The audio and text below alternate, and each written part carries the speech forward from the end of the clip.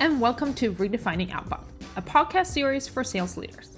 I'm one of your hosts, Frida, VP of US Sales at Cognizant. I'll be interviewing a range of forward-thinking sales leaders on how and why B2B buying behavior has changed, and we'll be unpacking why these trends are important for outbound. I hope you enjoy the episode. All right, Khris. So to kick things off, why don't you give the listeners a little bit of an intro about you? Yeah, absolutely. So Khris Fenton, I lead sales and development at Altrata. I live here in the DC area. My whole career has typically been in a SaaS-based or sales role. Started off actually selling copiers, which sort of in a funny way shaped a lot of my sales career, but big focus on RevOps, strategy, CRMs, and ultimately how you can scale an outbound sales process. So the topic we're going to talk about today is definitely near and dear to my heart, and excited to dive in. Yeah, awesome. So you and I are going to talk about mainly about buyer centricity today, which is a topic I'm very excited to dig into with you. But before we start diving in there, one thing that we always do is starting the podcast by asking, what does redefining outbound mean to you? Yeah, I'd love to hear that. Yeah, it's a really profound and deep question. You can go a lot of ways with it. I think if you think about outbound and redefining it, I think the past 5 or 10 years has given a formula that a lot of folks have gotten sort of used to that isn't working for a lot of different reasons. And as you think about how you redefine outbound, I think at the end of the day, it's really about putting the person, the prospect, the customer first, putting yourself in their shoes and really being an expert on them, on their challenges, on their day-to-day, and articulating that problem. And I think as you start to do that, you start to engender trust, and we'll talk a little bit more about what that looks like. But it's sort of going away from this, load up the sales engagement tool with 1,000 names and send it out and bring back 50, and more of a longer term strategic trust building exercise. And I think that's where outbound is going. Cool. And how does that relate back to buyer centricity for you? What does buyer centricity mean to you? Because I know it's a big topic for you. Yeah. So look, if you think about buyer centricity, at the end of the day, what it boils down to is empathy. And it's really, can you show that you understand your buyer? And can you sort of see around corners, put yourself in their shoes to make their experience as positive as possible? And so a lot of sort of the modern sales playbook has sort of shifted to this specialization focus. And there's value in that. There's reasons for it. But I've seen a lot of examples where companies have sort of lost sight of how to marry specialization with a really positive customer experience. And I think that's what's really important is how can you put yourself in their shoes, think about sort of that emotional journey or roller coaster that a buyer goes through, and start to make sure that you're a resource and depositing value at all steps. So in a nutshell, it's less focus around what's important to us, our methodology, our process, and more about how we can really build trust with the buyer. And in your opinion, what's the state of buyer centricity out there today? How well do companies do this? It's interesting, right? Because I think there's a wide range, and I think that there's a lot of factors that might dictate why one company is or isn't buyer centric. I think I'm seeing a lot of startups and smaller, younger companies that are a lot more buyer centric. They've identified a problem, they become experts at that problem. They're not trying to be everything for everybody, and I think that's a really good path to be on. The flip side, I've seen some maybe not so good behaviors, and sometimes it's from really larger companies, which is kind of odd because you'd think, the training and everything else would be there. But sometimes what you lose when you get to sort of a larger stature is, we are XYZ brand name. We might not need to be, people buy us because we're the safe choice. And so I think that those companies that need to be buyer centric, they need to differentiate themselves. It's creating this really interesting, competitive dynamic. So I'd say it's hard to generalize scale of 1 to 10 how buyer centric are SaaS companies, but I think that what I'm finding is that those that are really focused on solving a problem so buyers don't have to do something anymore, whatever that is, are those that are winning in the marketplace versus trying to be everything for everybody. And so it's an interesting dynamic with some of the up and coming SaaS companies. Mm-hmm. Would you say there's a correlation between the bigger the company is, the harder it is for them to be buyer centric? I feel like it is from a buyer side. And I think, we get a lot of advantages as far as, sales leaders, and that we're also buyers, right? So we buy tools, we buy, we take demos, we see calls or emails that are interesting to us. And we're like, sure, let's find out and let's sort of dip our toe in the water to check out different approaches. But I think Look, I had an example a month or two ago where I submitted a demo request to a large company. I had an inbound SDR hit me up and say, "Hey, I want to talk with you. You're in my territory. I'm in the U.S. They were in the U.K. Okay, I kind of want to speak with somebody in the U.S. Align my time zones. No, this is our process. You're in my territory. Okay, so I'll have that call. They'll put me through a sales methodology, a BANT, to try to extract as much from me as possible. Hand me off to an AE. The AE is helpful, but they're going to go through some of the questions that the SDR asked me. Then they need to bring in an SE to do the demo. Then they need to bring in a VP to do the negotiation. Then there's 3 people on the post-sale side. And so I talk to my team a lot about like accidents happen at intersections. And I think that at the larger the company gets, the more intersections there are. And it kind of creates a higher probability for running into those accidents. So, it's about like keeping your eye on like what's going to be best for a customer experience versus how do we maximize the resources that we have so that we can fill up calendars and everybody has a specific job. Interesting. And so if we start by approaching buyer centricity from like a top of funnel perspective, in an outbound world, like how can you be buyer centric? Yeah. So I think there's some like really specific tactics that go into this, but at its core, it's know your buyer. So it's listening to those conversations that they've had. If you've got a Gong or a Chorus or any of those call recording tools, why did they buy? What were the problems that they were solving for? And sort of turning your language into being more problem centric, more about them versus more about us. Like the easiest hack in the world is look at your sales emails. How many us, we's, our company names are you using versus you, people that I've spoken to that are in your role? Turning that language and focusing on the individual, I think is really, really key. And then starting to really show that you're an expert. Start to sort of chip away at, I understand your world. Here's the things that I've seen. And start to think about like what success looks like for your buyer. Like not everybody has their optimized day. There's things that they want to do that they can't do because they're stuck doing something. The more that you can understand that dynamic of what your buyers just absolutely despise doing and what they want to do or what they would do at that time, I think you're going to get to a better place. And that kind of also goes into like the seniority level of who you're talking to. Mm-hmm. And I feel like one big gap here is to get your salespeople to that level, that they truly, genuinely, inherently understand the buyer. How do you Yeah. get them there? It's tough too in a remote setting, right? I don't know. We're fully remote as a company. And so you don't have that sort of like bullpen experience. I think that it's something you got to spend a lot of time on to really get to that spot. Part of it, I think, happens in an interviewing process. As you start to bring on, reps and you bring them in, it becomes cultural, becomes this is sort of how we do things. But as you start to share those wins, share what's working and share what a healthy, perfect sort of like this is our sweet spot ICP customer looks like versus it's a little bit of a fringe for us. This is a leap of faith, and really helping your end users and your individual contributors understand that I think is super key. But I think it's also got to be okay as a sales leader to empower your sales reps to say no or to kind of disqualify a call, have an honest, awkward conversation, say, hey, Frida, you mentioned that you're looking at these sorts of things. We're kind of like a B minus C plus in that area. Like, I just want to be honest with you. Like, if this is what you're looking for, we're probably not the right fit versus trying to be this sort of like people pleasing. We do everything A plus, we're amazing. And I think that that's a big shift where I see for new reps that come into our org where it takes a little bit of time to understand like, that's okay. We're not for everybody. We're not going to have 100% close rate. Let's focus on who we can help. Curious, sort of what you've seen coming in to a new sales org of like how much culture plays into it. Yeah, certainly. Like one thing that I tell my team all the time is like we win by how we sell, which I think is like my version of buyer centricity. Yeah. And one thing that we've been doing here lately, because I feel like it's so hard for salespeople to truly understand the persona that they're selling to. Like we're selling to directors of sales, VPs of sales, sales managers. Like they've never been in that role, right? And it can be really tricky to genuinely understand until you've actually been there. So one thing we've done to try to bridge the gap is we've had to meet the persona day. So we brought in a CRO from like a good fit or sort of good sized company.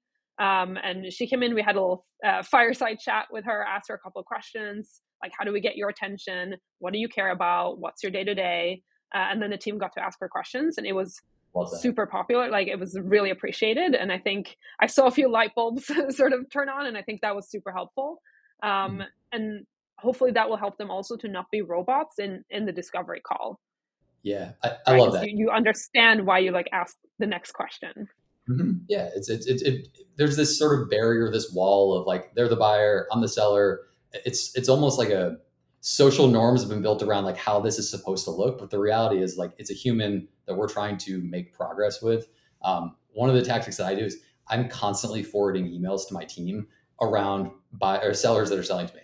This is a great email. This is why I'm taking this meeting. This is a great slide deck. Like starting to actually give them the play by play as you're going through a buying process, I found can be so helpful because you start to realize that you're sharing like emotional sort of impressions versus like the logic that I think a lot of sellers are focusing on, like logic heavy.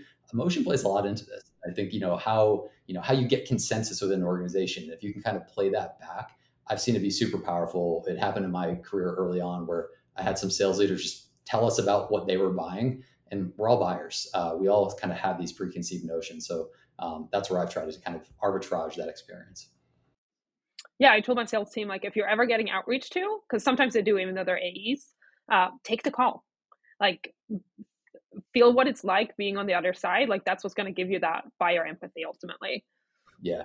I do feel bad just on that. I forward it off, and I'll get like the sender will be like, "Hey, it looks like you clicked on this 10 times. Like, what's going on?" And sometimes I have to be like, "Sorry, it was a great email, but not for us." But I think sort of reinforcing that sales karma in a way is also good. It's giving people sort of Hmm. that, "Hey, this is great. Here's some feedback," because we're all sort of focusing on, again, connecting with people, business development, doing it in a way that doesn't feel like you're selling your soul. It feels like you're just making Mm, progress. yeah, totally. And sometimes I feel like sales as a profession gets a bad rep because sellers have not been buyer centric in the past. Do you have Yeah. the same experience? Yeah, I think we talk a lot on like our coaching and team calls about when have you bought something? Who's bought a car? Who's bought a mattress? Who's had a Mm, complex purchase? A house? What's that felt like? When you walk into a car dealership, how does that feel? And I think trying to sort of call out the elephant in the room that you're going to have people that are entering a virtual Zoom room.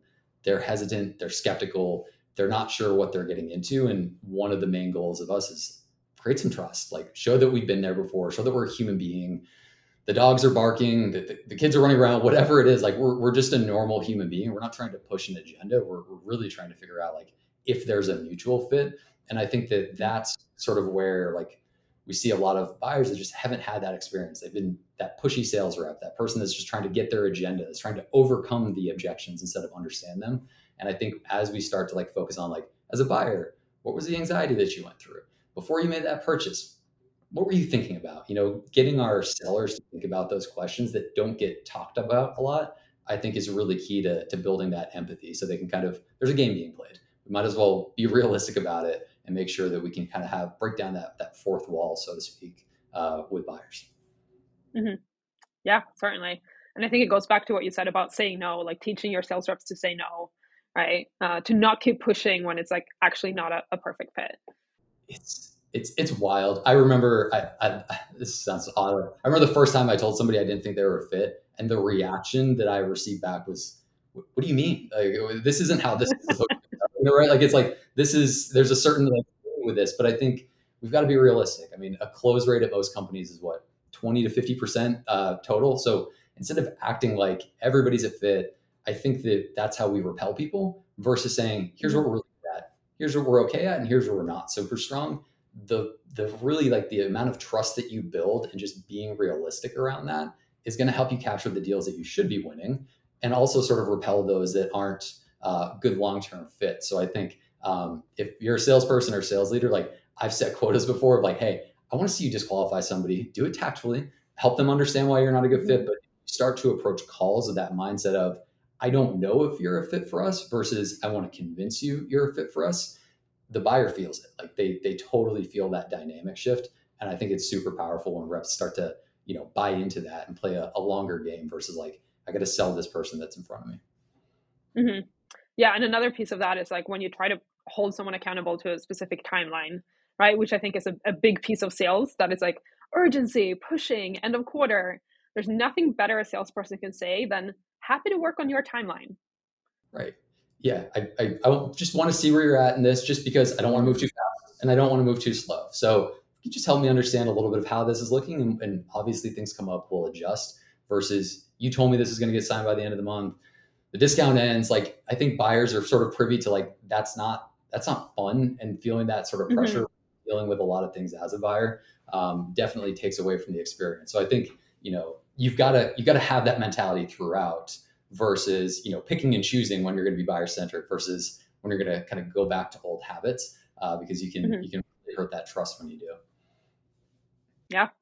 So aside from all the tactics that we already been talking about, like, is there any other tactics you think sales leaders should have top of mind in terms of making sure that their team is truly buyer centric?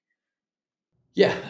So I think in many ways, it's really important that as a sales leader that your team is speaking like a problem centric language. So Mm. generally, buyers are going to respond to the issues that they have or the things that they don't want to do anymore versus this illustrious, amazing world that they can get to. Now, there's exceptions to every rule, but I think that the more that you can speak to your team, I always find it interesting when you ask a team, what is the problem that somebody's suffering with? In many cases, you'll hear positive language that they want to do this, they need to do that, versus they can't, they're trying, they're struggling, their inability to do something. And I think just making sure that everybody understands like problems generally are what's going to sell or resonate with somebody, I think is really, really key. The other tactic, I've done this before with new SDRs, is I'll have them listen to a win, a disco call from somebody who bought from us, and ask them to write a time machine email. So basically, go back 3 months, write this email to that person, and talk about a couple of the problems that you think they might have. Really write it to that person. So if you could get in that time machine, you can essentially just incept their mind and say, hey, you might be struggling with these types of things. And kind of going through that exercise helps get really focused and defined on like focusing on what we can solve for. And so those are a couple of little tactics. I don't know if you've had anything that's been successful in working with reps. That is a pro tip. I'm going to steal that. So in terms of like, you mentioned in the beginning, hiring, it starts with hiring. Mhm. Can you expand on that a little bit? Like, what are some tactics in hiring that could help creating that buyer centricity? Yeah. So everybody comes into a sales role, whether they're an SDR out of college or they've been tenured, with sort of different experiences, different biases, how things should be done. And I think in a hiring process, one of the things that we really look at is coachability. And so, how do you measure coachability, right? That's difficult in general. So, what we look to do is try to give somebody who's applying for a role basically here's your buyer, here's the things that they struggle with, here's the challenges that they have, and here's ways that our products might connect to that buyer. Here's a couple of resources. Here's like, I'm a huge fan of Josh Braun. He has a great email guide and tips. Here's a way to write a good email. Here's a podcast on how to really connect with the buyer. And so, when you're an SDR or an AE, you're kind of like a detective. And so we want to give the clues to the person and have them pull together like how they would connect. And so they bring that together to us. We'll actually go through it. We'll give them some coaching. We'll play it back. We'll try, a little bit of different verbiage. And so as we go through that process, we're able to see who's going to be a little bit more adaptive in taking that sort of new school way of selling and engaging, versus some of those that, it's a little bit harder to give up old habits. So I think that's really key of saying, we're looking to hire problem solvers versus we're looking for somebody that can send 1,000 emails, make 200 calls a day. Like that's not what we're looking for, because those skills might be useful in like a SDR role in the short term, but they don't really scale. They don't really grow. And so if you're thinking long term, like problem solving is it. And you don't have to be a salesperson as your next role. You don't have to go to AE. You can do Mhm. enablement, do sales ops. You can do all these different roles if you're a good problem solver and you can kind of figure out how to solve for problems. So that's sort of our mentality when we're thinking about understanding who can become buyer centric, is becomes or starts with coachability. Mhm. Love that. And I think also another thing is it's going even earlier in the hiring process, like what you put in the job description, right? One thing that I've seen work in the past in terms of attracting the right talent is just saying, like putting a little bit of a mission statement around that, like, hey, at this company, we believe that we win by how we sell, or selling is the new helping, or whatever it might be. Yeah, Um, and I found that usually people are drawn to that that are going to be the right fit because they're sort of aligned with your mission even before interviewing. I love that. Do you have any interview questions that are like your money go to question? Like you ask something and you feel like it tells you a lot about a person. One thing that I always ask is, why do you want to be in sales? That's my, like, that gives me so much insight. Like, what's their motivation? Like, what do they care about? And sort of like also pushing back and until I get to like their true why.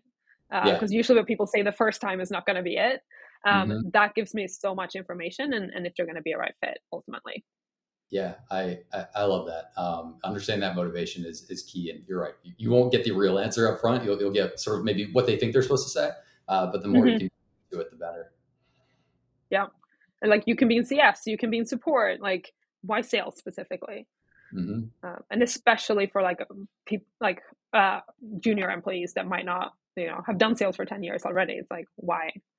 Yeah. Why put yourself into a profession of rejection, of strife, of really having to continuously learn every day and the ups and the downs? And I think again, some of these things get glamorized, but I think it's on us to like this is what the role is, and it's not always amazing. And you need to understand what you're signing up for because that's not always clear.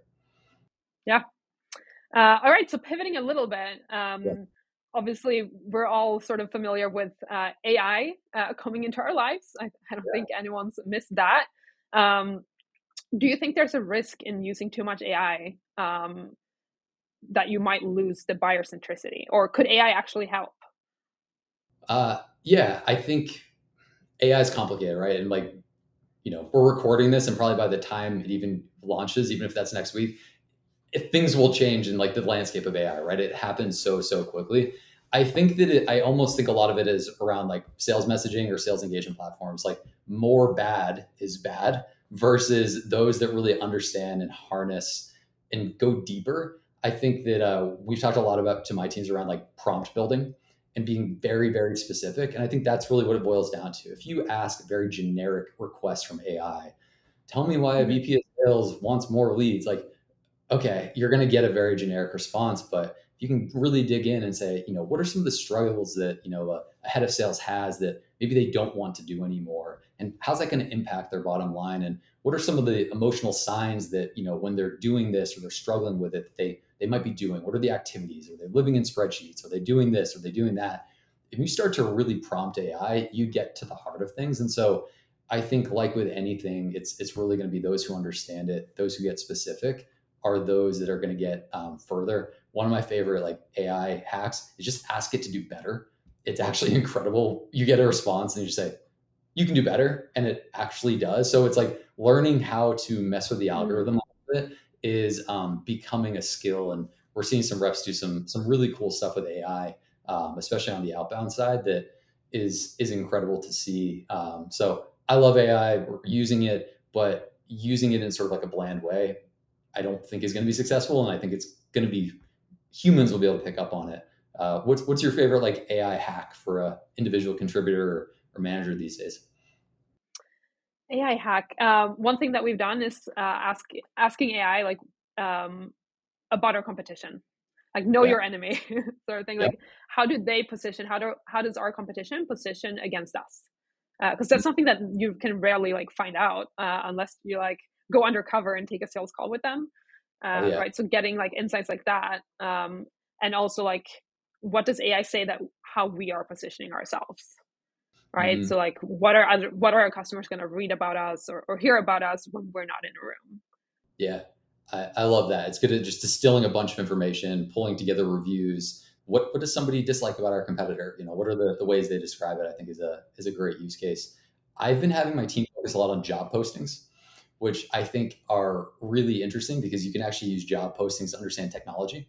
So, what are 50 open jobs of people or companies that are using Salesforce, and start to pull in that data, or just what was the job posting of how this person got hired? How can we connect that to our value prop? I think AI does a great job of connecting those dots. So Hmm. it's incredible, sort of what can be done, but it definitely requires more than just a cursory. Here's a generic prompt. It's about going deeper and deeper and building that muscle. It's like Googling. There's a skill to it. Right. Yeah, and we've certainly only scratched the surface, I think, on AI. So it'll be interesting to see. But I do think it's going to put even more pressure. Like, having AI there, it's going to put even more pressure on like salespeople to like be even more buyer centric. in order to stand out. Like only the best ones are going to make it, sort of thing. Yeah, we just as an aside, we have a chat bot on our website, and somebody comes. The first response you're going to get from one of our team is, "Hey, this is Caleb or this is Eric. Like, I'm a real human." And so I think like validating that you are a human is at the end of the day going to win. And I think that that's again just not losing sight. It's not just the message; it's how it's delivered and who it's from in some ways matters. Yep. All right, we're almost at the end here. Could talk about this probably all day. But I know you run a couple of functions over at your company. You, I think, sales dev, partnerships, enablement, engineering. There's a lot that you're juggling. How are you approaching this idea, like cross functionality? So, if you think about, again, we started this off around like specialization being in some ways antithetical to like buyer centric. I think these functions that I manage are really around like providing support and resources to teams, not trying to disintermediate them by any means, but trying to essentially, augment what they're doing or focus in areas to give them more coverage. So when I think about like the cross functionality of, sales enablement, sales engineering, partnerships, it's all about finding an area where we can make something easier, we can reduce friction, we can be that sort of co-pilot versus sort of being the subject matter expert and the only person that can speak on how to demo X or Y. And I think that that's really understanding that generally, if you don't carry a quota, your job is to help people who are carrying a quota is really important to me. It's how do we make sure that we can reduce that friction? So I see it as all of these functions as enablement in one way or another, but it's not about, doing the job for somebody. It's really how can you fit in the gaps, take care of things for them to really make them, more powerful. And so just generally, I mean, that's kind of how I think about it. Yeah, awesome. And so to finish, can you give a killer piece of advice for sales leaders looking to further operationalize their sales teams? If you Oof. give one advice, what would that be? Um, Wow, there's a one piece of advice is always tough. I think that the most important thing for a sales leader is for them to have like the trust of their sales teams to bring them problems and to bring them challenges and to create an environment where that's happening. I think once you stop hearing challenges, there will always be there. You're going to start to run into issues, but being that sort of like forward leader that can get into the weeds, get into the trenches, show how it's done, and create an environment where everybody's sharing their struggles, they're sharing their wins, and create a culture where, again, being remote can be a lot more difficult, where everybody's in the same sort of boat on the same team is really important. So I guess create a feedback loop where people trust you to take care of and to remove friction from their world, and where you can go and do it and kind of be on the front lines alongside them is sort of my North Star. Right. That's an awesome advice. Thank you so much for coming on the podcast, Khris. It was great having you. Awesome. Thanks, Frida.